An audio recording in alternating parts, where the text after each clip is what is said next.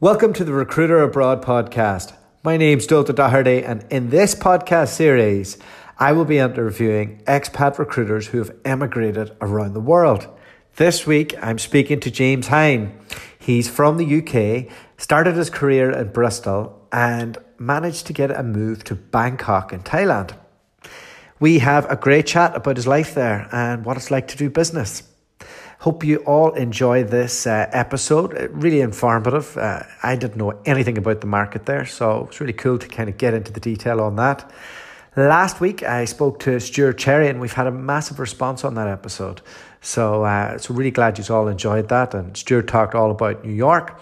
And next week, I'll be speaking to David Eyre about his life in Western Australia and Sydney.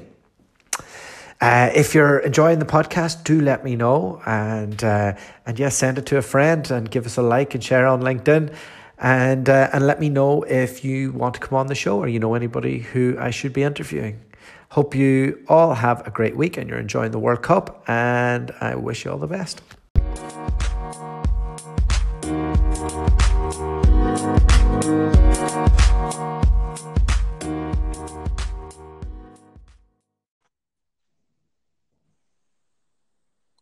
James Hine. Hi, how are you doing? I'm very well. How are you today? Very well, thank you. Yeah, glad to be on the show. Oh, yeah. Welcome to the Recruiter Abroad show. I've given everybody a little bit of a rundown on your background, but I suppose I'm really interested in to kind of get into the detail today and how that ended up with you moving to Thailand. Sure. So, firstly, how did you get into our weird and wonderful industry? Well, I'm sure as a rec to rec, you've probably heard this 1,000 times before. So I didn't plan to be a recruiter. I didn't go to university with the end game to be a recruiter. So I actually did a pretty pointless degree at university, history and international relations for anyone that's interested, and sort of finished and didn't really know what I wanted to do. I certainly didn't want to be a politician, certainly didn't want to be a historian or a teacher. And you know, I had very little options and was sat there thinking, what am I going to do with my life? And I had a friend, funnily enough, his nickname was Sketchy John, which should have really have rang alarm bells at the time. But he recruitment. He had no better qualifications than I had, and he was earning very, very good money. And you know, it's literally as simple as that. Picked his brains about it, thought if he can do it, I can do it, and there we are. So Sketchy John was your role model? Well, I wouldn't go that far, but Sketchy John was my inspiration to get into the recruitment business. And where was this? Was this Bristol that you started? Yeah, so this was Bristol. I mean, originally I'm from the Midlands, which you might be able to pick up from my accent, but I moved down to Bristol for university. Really, really loved the city, and decided to kind of make a life there after university. It's a great city, Bristol. Absolutely. What part did you live in? I lived all over, but it was predominantly the sort of Redland and Clifton area. Yeah, the Clifton so area around is amazing. Yeah, really, really nice. I think for me, like Bristol's just got a little bit of everything. It's not too big, it's not too small, but you know, you can find whatever you're looking for there. You know, whether it's a quiet pint or, you know, a mad weekend, it's certainly got everything. It's one of my favorite UK cities. I'd say Brighton is probably close to it. Do you know what? I've never actually been to Brighton. I mean, I'm pretty well travelled in the UK, and the only two places that I haven't really been for a night out is Brighton and Newcastle, and I've heard very, very good things about both of them. So if I'm ever back, I need to check them out. Very good. So you got into recruitment in 2007, which means you're a real vet at this stage. You're by no means an old guy. So you got in real early, but yeah, did you get in just before the GFC, the global financial crisis? Yeah, absolutely. So I'll give you a little bit of a background, a brief history. So I started with a company called Options Employment. I believe they are still traded in one form or another. They're a construction recruiter, so they do blue collar and white collar construction. So I joined as a resourcer. I still think, you know, that's the kind of the best foundation for a recruiter to go through, joining as a resourcer, learning the candidate side of things first. So that was excellent. But, business was booming when I joined. The office was growing. People were having their record months, their record year, the year before, and everything was rosy. And literally, what felt like overnight, it just exploded. It just went from that to absolutely nothing. What was that day like? Well, I'll never forget it. So we'd obviously seen that we'd gone from having loads and loads of jobs and no candidates to loads and loads of candidates and no jobs. And, we weren't stupid. We knew it wasn't sustainable. And one morning, our boss, David, he called a meeting and he said, look, I'm going to have to let a lot of you go. What I'm going to do is I'm going to call you all individually on your phone. He goes, come to my office. We'll do what we've got to do and you'll be on your way. So this was at about 8 o'clock in the morning. Being a construction recruiter, we started early. So we kind of had a feeling that we were going to leave, and it was, a close-knit team. So what I said to the lads is, I said, the ones that we're, going to get the chop, we'll go meet in Wetherspoons over the road and have a breakfast and a couple of pints to drown our sorrows. And I think the company went from like 25 to about 10. So it was over half the workforce who just called into his office one after another, let go, and ended up in the Wetherspoons over the road. Was it a good day in Wetherspoons after a couple of pints? It was actually, yeah, until about 3 o'clock when the reality of it all kicked in. Being my first job, I thought it was the end of the world, getting made redundant and, 8 pints of Stella down your neck. It's, you don't know how you're going to come back from that, but, that's life. Yeah. So what did you do then? How you were looking for a job in the greatest recession ever? Your skills as a recruiter, it's hard to basic. Yeah, basic. I was a resourcer. I certainly wasn't a 360 recruiter. I couldn't really add much value to many companies. Companies were letting people go rather than taking people on, and if they were taking people on, it was only going to be really experienced people with networks that could build. So I certainly wasn't that at the time. I got lucky, and it was someone I know, and they knew someone that worked for a medical recruitment company. They were on the NHS framework, and essentially it was short-term locum doctors. So it could be covering a 24-hour shift. It could be a 1-month locum, whatever it may be. It was contract recruitment, essentially. But the good thing was it was recession-proof to a degree. The NHS had their budgets already planned. The hospitals needed doctors. So it was a steady place to be. And I was there for 2.5 years, and it suited me, to be honest. It wasn't 360 recruitment. So, I could kind of bed into the job a little bit more. It was in the worst recession sort of known in at that time anyway. It's almost like you're hiding out for a couple of years. Absolutely. And I was at that period of my life really where a serious job wasn't really on the agenda. I was enjoying my partying, I was more living for the weekends than I was thinking about a career. So it suited me down to the ground. What I wouldn't give to go back to that. Oh, absolutely. Absolutely. But it's all memories now, and they were good times, but you move on, don't you? So then you get your proper first 360 recruitment role. You do that for a year, and then you move on to Modus. That's right, yeah. So the guy who I first worked for at Options, so I was his resourcer. I bumped into him just randomly in Bristol City Centre one lunchtime, and he was saying, "Look, I'm divisional manager at Modus. I'm building a team. Look, I pretty much trained you." He goes, I know you can do the job. He goes, "There's a job there if you want it." And I was at Experis at the time. Good company, it's really nice people, really nice team. Some good memories there. But it just felt right to go and move over to Modus, and I'm glad I did. Great company, fantastic office. Still really, really close with most of the guys there. Owned by Adecco, right? It's owned by Adecco, so yeah, it's the kind of the technical IT part of Adecco, okay. Or one of them, I should say. So you're there for 4 years, 3 months, which is a lifetime for a young recruiter in an agency. And Yep. at what point did you think, "Do you know what, I'm going to I'm going to move abroad, and I'm not just going to move anywhere. I'm going to move to Thailand."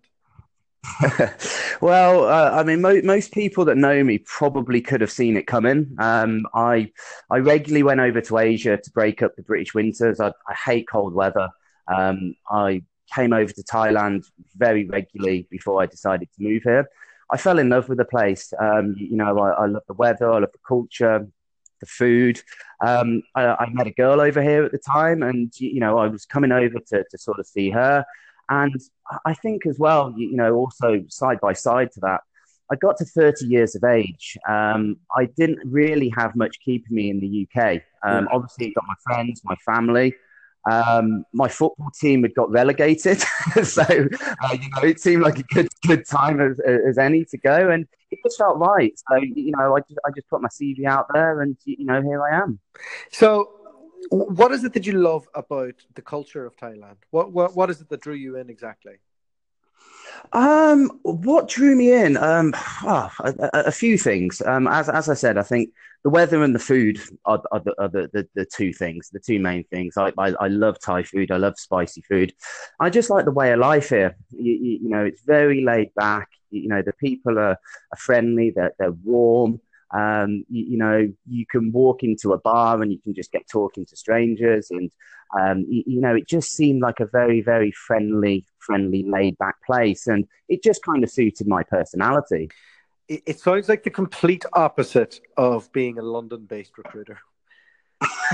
Yeah, but there's for as good as that is from a lifestyle perspective, it can be tricky from a kind of a work perspective, if Yeah, that makes sense. I do sometimes strive for that kind of that fast paced, we want it done now or we want it done yesterday mentality, which sometimes is lacking here.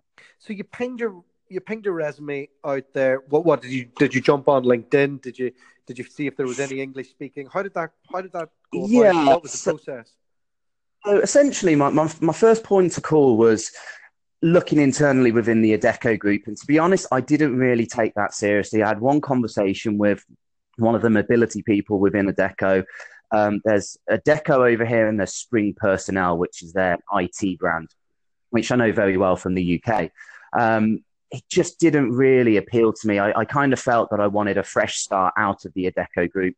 When I first joined Modis, they'd only recently just been taken over from Adecco. And over time, Adecco were kind of eroding all the good things from Modis, in my opinion. And, a lot of the kind of the people that I looked up to had left and moved on to other places. So I wanted a fresh start. So, yeah, it was literally that. I got on LinkedIn. I first had to establish that you could do this job without speaking Thai, because even now my Thai is awful. So Yeah. I had to if that was possible. So I looked on LinkedIn and I spotted that there was, foreign Western people over here doing recruitment. And then I came across the profile of my now boss, and he was actually the first person I sent my CV to. Had a couple of interviews with him, a telephone interview with his boss, one with our chairman in the UK, and that was it. I was offered the job. And you were offered the job. Did they help you out with flights? Did they put you in touch with a visa agent? What? And I ask Yes, these questions because I've no clue about the Thai market. yes, This is a blank slate for me. yeah. So to answer your question, with the visa, they were fantastic. So they completely handled all of that. I think they must have had an agent here in Thailand that was helping them out. The Thai visa laws are tricky. Getting work here as a foreigner is not as straightforward as it is in places like Singapore, Hong Kong, Japan, places like that. They were a massive help. The lady at the time, our HR manager, Sue, she was fantastic. She was always on the end of the phone. I got a load of documents sent to me. I had to go to the embassy in London and get what's called a non-B visa. Mm-hmm. That allowed me to come into the country in it for an extended period. And with a non-B visa, they can apply for a work permit. So that was all done once I arrived. In terms of the flights, no, that was all kind of paid for by myself. Okay. My boss was pretty straightforward. He's like, look, you approached us. Yeah. I was like, fair enough. And there's plenty of people that would dream of working in Thailand, and being there now, I get approached quite a lot by recruiters from different countries about wanting to work in Thailand. So, for me, it was a dream for me to go over there. So I didn't mind sort of funding. And I actually paid for 2 lots of flights. I paid for the flights to go over to meet the guys, to sort of check it was all kosher in the first place. And then I paid for my flights when I actually moved over. And I had no problem doing that. Did part of you think the office didn't exist? Well, I'd spent a lot of time in Thailand, so what I didn't want to do was, turn up on my first day and walk in and be like, what have I done? Because as much as I wanted to be in Thailand, I had a good job. I enjoyed living in Bristol. It wasn't that I didn't like the place. I love Bristol. Got loads of mates there. I like working for Modus. I had a good, close-knit bunch of mates there. So I was giving a lot up, and obviously my family as well. So what I didn't want to do was get off that plane and be like, what have I done? What a mistake. So I just wanted to kind of see it with my own 2 eyes, check it was for real, check the office was for real, check, that it was a reputable company. And you know what? I kind of walked in there, and it was just like walking into any office in the UK. They've got a gong for when you do deals. You've got whiteboards with all the interviews and figures on it. It's just, it was just a regular office. So I've been to Thailand, and Bangkok's intense. Like it's like nowhere else. It's like nowhere else on earth, and it's just a metropolis. Where was the office based? What was that like? Going for that interview. Well, it's funny you say that. So the office is based, and for the people that have been to Bangkok, it's in the Nana district, which is quite a renowned part of the city. And I must admit, my girlfriend at the time had mixed feelings when I told her that I had a job in Bangkok, which she was elated with that I was moving over. But then I told her the office was in Nana, and she wasn't so happy. So, it's a renowned area, and it's colourful. Yeah, it's colourful. That's probably the best way we can probably say. Yeah, some of that stuff's horrendous out there. I'm a bit squeamish. Yeah, I mean, it really is, but it's fantastic, and the problem is you do become a little bit, I don't know if bored is the right word, but, I get friends come over and I get visitors, and, I have to go and show them the site, show them all that sort of stuff. And, I can remember the first time I seen it 10 years ago when I came here on holiday, and I was like, wow, that's amazing. I didn't know women could do that. But I've seen it so many times. I'm like, oh God, another drink, please. But yeah, it's always just around the corner if I want. Okay. So you're there. You find the company helped you find an apartment. Are you getting a lot for your money? I have a cousin who's in Chiang Mai at the moment. And, he's paying nothing for his apartment. Was that the case? I mean, Chiang Mai and Bangkok, Chiang Mai's a lot cheaper. It's a lot cheaper in Chiang Mai. I mean, in Thailand, you've got pretty much one big city. Chiang Mai is a relatively big city, but it's not like the UK where you've obviously got the hub that's London. Then you've got big cities like, Birmingham, Manchester, Liverpool, Sheffield, Newcastle, Bristol that have got, employment and big populations.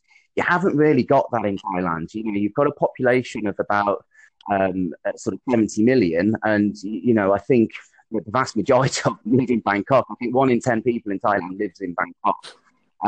So the prices are higher. To answer your question, compared to what I've got in the UK, and, I don't want to make you guys back in the UK jealous, but, I live pretty close to the city centre. I look at skyscrapers on the horizon. I've got a swimming pool, jacuzzi, sauna, gym, all in the kind of the condo block that I live in. Mm-hmm. And, I'm paying about £400 a month. Wow, £400 a month. That's pretty incredible. You can pay more. It's one of those cities, and it's the same from your accommodation to your food. If you want to pay bargain basement, it's there. If you want to pay, 6-star, it's there. So you can pay London prices for apartments if you want to, but you can also get some very, very good deals in, some, decent locations as well. And tell me, so you go in there, you get the job, you get the apartment, you're all ready to rock. How do you Yeah. go about learning recruitment there? Like, what type of stuff were you told from day one? Hey, it's not like home, or it is like home, or Yeah, well, my boss, bless him, he was like, yeah, if you can recruit in the UK, you can recruit in Thailand, and that was pretty much the advice, and it's true. It is true, but there are, very little or very subtle differences. In the UK, it's a saturated market. I think I read somewhere, and you probably can correct me if I'm wrong on this. There's 25 or 26,000 recruitment companies in the UK, or something ridiculous like that. 800 set up last month. 800 set up last month. Well, there you go. I mean, in Thailand, a country with a similar population to the UK, if not more, I'd say there's probably 100 in the whole country. There's also you're also going through one of the first ever booms that they had over there, isn't that right? Yeah, I mean, I think they had a boom in the 90s, but then they had quite a bad drop. Yeah. But yeah, it really is booming at the moment. But just on that point, out of the 100 companies, and that might even be, an exaggeration, there's probably between 10 and 20 that I'd say are established. Wow. Have got more than maybe 3 or 4 people. Yeah. Out of the kind of the big boys, the kind of the names that people might know, we've got Robert Walters, we've got Michael Page, Adecco, Spring Professional over here, Argyle Scott are here. Other than that, it's local companies. Yeah, that's really interesting. So, on a daily basis, are you recruiting expats? Are you recruiting Thai people? What's that like, and what type of companies are you working for? Where's the business at? Sure. So, to answer your first question, majority Thai. I'd say 90% of the placements I've done since I've been here have been local candidates. As I said earlier, the visas here are difficult to get for a lot of professions. There's actually a banned list of professions that foreigners can't do here, so it can be quite restrictive. Yeah. The type of companies we're working with. So I work within our IT and technology division. This could be anything from your big multinational household IT names, which are all here, right through to startup organizations and really everything in between. And what's interesting with Thailand is that at the moment, the government are doing something called Thailand 4.0, which is essentially them trying to bring Thailand to kind of the 21st century and put in a lot of investment into startups and making the economy kind of like a breeding ground for startups. And there's something called the Board of Investment, which is something companies can apply for if they've got a unique product or they're developing something in Thailand, or they've got a company that's innovative based in Thailand. And with this status, they get tax breaks. They can employ as many foreigners as they like, which is a big bonus, which really does kind of add to the appeal for companies coming here and starting up. Because if you look at the other places in the region that are established, you immediately look at Singapore, and you probably look at Hong Kong as well, and Japan. And, they're very, very expensive places to set up an office. The staffing costs are very, very expensive.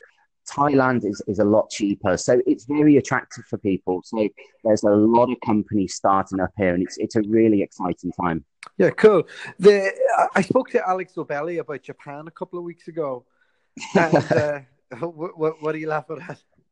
Well, it's funny you say that. So before we obviously doing this podcast, I thought I'd check out a couple of the other ones, and Alex's was one that I listened to. I think the Japan jumped out to me because it's not a million miles away from here, and I guess the culture shock is probably similar in Japan to what it is in Thailand for a foreigner. So I listened to that one, and he had a very interesting story, very, very interesting guy, and I checked his LinkedIn out, and he immediately added me and sent me a message saying if I wanted to relocate to Japan. So you might want to have a word. There's maybe a fee you're missing out on there in the future. Always making deals, or Alex. Well, when you give away the IP, you can't really expect. Absolutely, you can't moan, can you? What I was going to ask you with that was, he mentioned that some of the business culture took him by surprise, and he found that his style was a little bit over the top, aggressive, and it took him a while to curve that and to really get into it. Was there anything you learned? Any lessons that you could share? Yeah, I mean, that completely resonated with me because that was exactly the same for myself. I mean, I'd come from the UK, which, I think is renowned worldwide as being one of the toughest recruitment markets, if toughest recruitment market. You've got to chase, you've got to be quite aggressive, or you're just not going to succeed there. Now, Thai people by nature are quite timid. They're very non-confrontational, and that approach does not work with them. And I learned that quite quickly. And I think the kind of the eye-opener for me was probably more so in our office itself. I joined in the September. In the December, my boss had promoted me to be a team leader. I'd started very quickly, made some pretty big deals, and there was a spot for an IT team leader. And I'd never really thought about management before, and I thought, yeah, why not? Let's go for it. Now, I inherited quite a tricky team, quite a difficult team in some ways. The one star performer within the team, she moved on after a month or so for other reasons. And I just found it very, very difficult to kind of communicate myself in a way that kind of motivated people. Being in the UK, used to KPIs, used to being drilled on KPIs. And although I didn't really ever have a boss that was a proper sergeant major, your KPIs were looked at. And, people would be quite blunt with you. If you weren't performing, it would be like, well, why aren't you performing? Why aren't you doing this? It was very, very direct. That approach doesn't work with Thai people. My boss said he used to have the kind of the leaderboard on the wall, so people could see where they were, the billings. And the people at the bottom, naturally, you'd think, right, I want to move up. I want to get towards the top.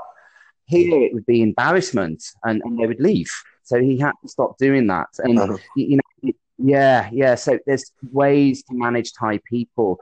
I'm not saying that it's for better or for worse. It's just different. And, Is it all about respect, or...? A lot of it is saving face. Okay. So I'll give you an example. So there was a girl in the office that I got on with well, and she was quite a playful young girl. She was, You didn't get on with her too well, did you, James? No, nothing like that, man. Nothing like that. But she was bubbly and she liked to have a laugh. And there was a team meeting in the boardroom, and she was mucking about, basically. Her team leader was in the boardroom. It was about 3:00 in the afternoon. She was mucking about, not doing any work, distracting other people. And I just said to her, look, have you not got any work you can do? It's 3:00. If you got nothing you can get on with. And that was it. She never, ever spoke to me again, never set eyes on me again. And I'm not even joking. Wow. She wouldn't even look at me. And, we got on well before that point, but it was because I'd shown her up in the office. Publicly. Publicly. And, now I would know to take her to one side, take her in the office and say, look, I get it's a bit of fun, but, get your head down and do some work. You're distracting people. Yeah. But in the UK, it would just be like, stop mucking around, stop messing about, get on with your work. But here, that doesn't work with most people, and that can cause problems. So it's little things like that. So you do have to adapt your style. That's interesting. So outside of ping pong shows, what do you what do you do with your spare time and when people come over to visit you? Well, I don't know what I can repeat on here, to be honest. This is a professional podcast, is it not? To be honest, I'm 33 years of age now. If I'd have moved to Thailand when I was 23 years of age, I wouldn't have got this far. I'd have probably been going home in a body bag, to be perfectly honest. I've calmed down massively. I've got a girlfriend that's very calm and influenced. I just do the usual stuff. I like to socialize. I like to go for a beer. I like to play pool. I like to play football. Nothing out the ordinary. And one of the kind of the good things that we've got here is you've got all these amazing holiday destinations that people pay thousands of pounds for, travel thousands of miles on your doorstep. And if I want to pop down to Phuket for the weekend, I can pop down to Phuket. If I want to go to Chiang Mai for the weekend, I can. Or even across to other places, Vietnam, Singapore, went to Bali in April, for example. They're all within an hour or two's flight. So, just ordinary. And just assimilating in, your girlfriend's Thai, is she? She is, yes, yeah. And so socially, like, has that helped with meeting a lot of local people? And do you have a mixture of like expats in your network and locals, or do you find yourself veering more towards the expats, or? Yeah, more towards the expats. I do have some local friends, but it's quite strange. Like Western guys and Thai guys, you don't see that many friendship groups, and that's for no reason whatsoever. I think. I've got lots of people I know, Thai guys that I know, and that they're great people. But I think it's just culturally quite different. The guys tend to resonate with the girls for, I don't know, maybe obvious reasons. But most of my social group here are expats. Besides when I go out with my girlfriend or maybe her friends. And I've got a handful of friends that are kind of local to Thailand, like male friends. Yeah, very good. No, I'm always curious about that. I've been an expat in different places, and even in the English speaking ones, I found that I was almost hanging around with even more Irish guys. So it's weird, isn't it? You kind of come all the way over to a different country, and you end up sat in an English bar eating a full English breakfast. It's like, why am I doing this? I always say to myself, "Oh, I'd never be like that." And then I get over there, and I'm like, "Oh no, this feels comfortable. Maybe I'll do this." Yeah. And you always think. I mean, you've only just got to look at communities in the UK. You get ethnic groups staying communities together, and it kind of makes sense. You want to kind of feel and see things that are familiar to you. And some people want to assimilate themselves completely in there, and they want to eat nothing but Thai food, and they want to, do everything Thai. And it's like fantastic if you want to do that. But the vast majority of expats will, want to be speaking to, English speaking people in their native tongue. They'll want to be having a pint, having a laugh. And culturally, the Western Thailand is very different on many fronts. So I think, expats will always tend to kind of, get on better or not better, but, probably have more of a laugh together. And a final question: if somebody wanted to make a similar move to what you did, or if you could do it over again, what would you change, and what advice would you give them? I think the advice that I would give is, and this doesn't just apply to Thailand, I think this applies to anywhere. Make sure you're moving for the right reasons. Don't treat it as an extended holiday. I mean, recruitment is a tough job wherever you are. It doesn't matter if you're in Bangkok, if you're in Bristol, Bangalore, wherever you are. It's a tough job. It's not a 9 to 5, and it's not a walk in the park. So just make sure you're moving for the right reasons. I've seen people perhaps move a little bit too soon when they're a little bit younger. Perhaps they haven't got the partying out of their system.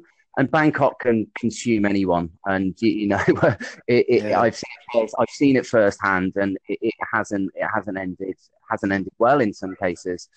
For myself, what I would have liked to have done differently, I think I'd have liked to have made more of an attempt to learn the language. Yeah. I think in an ideal world, I'd have moved over a few months before I started work, maybe done a crash course in the language. I always had this ambition that I would be, fluent within the language within a year or certainly 2 years. I'm not. I'm not nowhere near. I can't even really string a sentence together. I can do taxi tie, and that's about it. Which is a shame, you know. And I'd like to change that, but now I'm just so used to not needing it. It seems like a massive chore to do it, and I wish I'd have just done it when I first got here. I know, and I part of me thinks that Google or somebody will just release a Star Trek like universal translator, and, and we'll, yeah, it'll be all okay. They've got a pretty nifty app which does come in handy, but yeah, it's not quite what you were describing. But, well, James, it's been great talking to you. Thanks so much for your time. I've learned so much about Thailand, and that sounds great. It sounds like it's really worked out for you. Thank you again. Yeah, it's a fantastic place. Now, thank you so much for inviting me on the show. And you know, if you ever need, any further information on Thailand, or any of your listeners do, just add me to LinkedIn and send me a message, whatever. Thanks. Cool. Take care. Bye-bye. Bye.